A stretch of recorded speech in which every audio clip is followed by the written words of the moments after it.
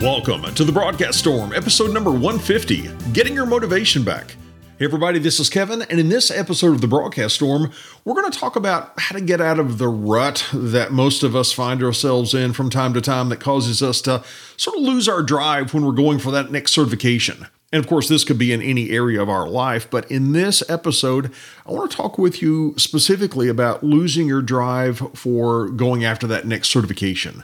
Everyone's experience is going to be a little bit different, but for me, when I first decided to go after a certification, I get super excited about learning all those brand new things, and I imagine passing the exam or with the CCIE passing a lab, and then life seems to happen. Other priorities show up. It starts to become more and more difficult to find that study time. And that initial surge of emotion when I told myself, this is going to be awesome, I cannot wait to learn this topic at a much deeper level, well, that emotion has kind of dwindled into more of a weak wish of, it would sure be nice if I earned that cert. One of these days I'll get around to it, but life is just too busy right now. Not to mention the things in that cert track, they look really, really hard. What if I spend all of my time studying just to realize I'm not going to be able to pass the exam? That would just be a lot of wasted time. Well, that kind of negative self-talk, that's going to rob us of our career potential. So how do we stop it? Well, in this episode, I'm going to share what worked for me, and the example I'm going to be using is when I went after my second CCIE, which is a Voice CCIE. Now, since that time, I've upgraded it to a collaboration CCIE. But I earned my first CCIE back in 2001. That was a route switch CCIE.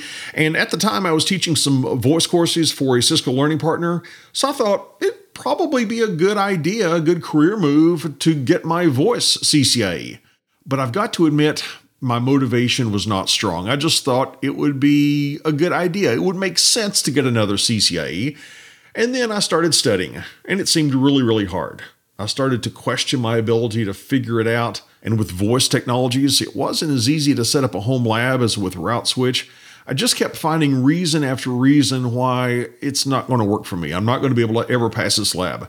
And I guarantee if you start looking for reasons that you won't be able to get your next cert, I promise you're going to find those reasons. And after talking with many different certification candidates over the years, I'm going to categorize those reasons/excuses into one of three categories. Number one is money. Some people say, well, it's too expensive to purchase practice gear. Or time. My life is just too busy right now to study. Or number three, self-doubt. There's just so much to learn. I just don't know if I can ever do it. Well, personally, after finding reasons falling under all three of those categories, I eventually stopped studying for the Voice CCIE. It wasn't some big event where I threw up my hands and say, I quit. No, instead, the amount of preparation I did, it just gradually slowed until one day it just stopped. And years later, I got the desire again to go after my Voice CCIE. But that time, I approached it in a very different way. I was legitimately curious about the technology. I was excited to share what I was learning with my students and to my subscribers on my newly formed YouTube channel. And when the inevitable obstacles came up, I either powered through them or I went around those obstacles. Let me give you a few examples.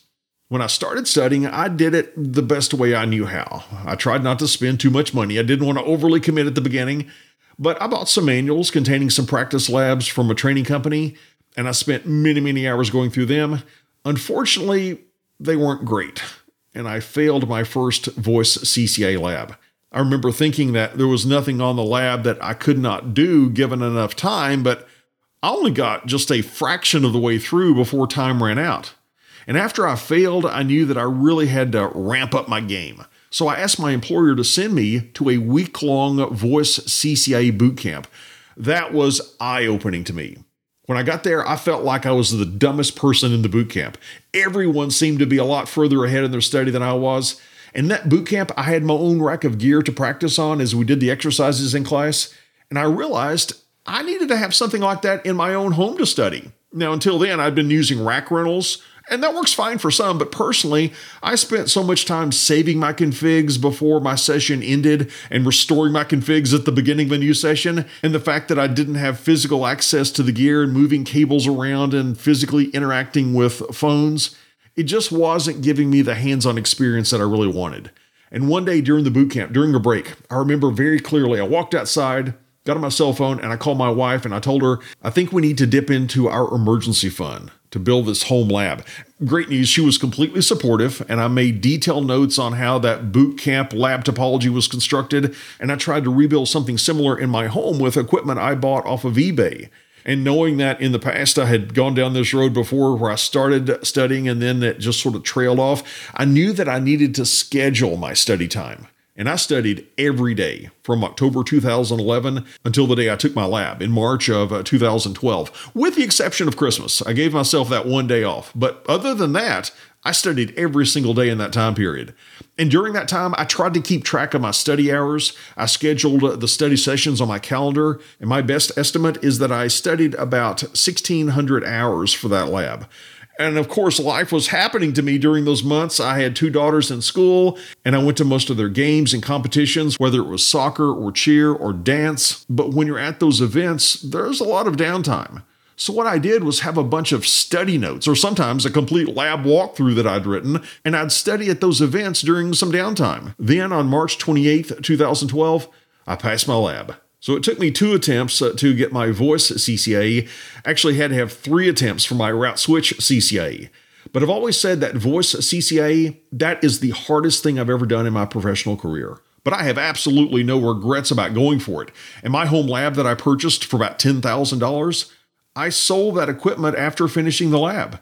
And I got nearly as much as I'd paid for it originally. So in the end, there was really a negligible expense for me to have that hands-on lab. Now, what lessons can we take from this story that apply to your studies? Well, first, when you're starting or continuing your study for a certification, find your why. What's the compelling reason that you want that cert? And your answer should be a lot more emotional than, well, it seems like a good idea. As motivational speaker Les Brown says, you've got to be hungry for it. And what I often do when I set goals is write down in a journal with pen and paper why that goal is an absolute must. For me, that builds a lot more emotional intensity as compared to just thinking about it. And secondly, when an obstacle comes up, and it will come up, believe in your ability to figure out a solution. Take your study to the next level, whatever that means for you. Maybe it means surrounding yourself with people that know more than you, like when I went to that boot camp. You may have heard the saying, if you're the smartest person in the room, you're in the wrong room. Well, I think that applies to your study as well. Maybe it's getting a different type of training. After all, some people learn better from books, some from on-demand videos, some through in-person classroom training. And third, schedule your study time. Don't just have the intent of studying something this weekend. Be very specific about when and what you're going to be studying. I always say what gets scheduled gets done. And finally, optimize your study time. Find ways to squeeze in some extra hours of study during the week. Maybe that means for you carving out a certain number of hours on the weekend, getting up an hour early before work, or like I did, taking your study materials to your kids' sports events. Well, I hope my experience has given you some insights about how you can tweak your approach to certification prep. And on that note, we'll wrap up this episode, and I look forward to spending time with you again on the next episode of The Broadcast Storm.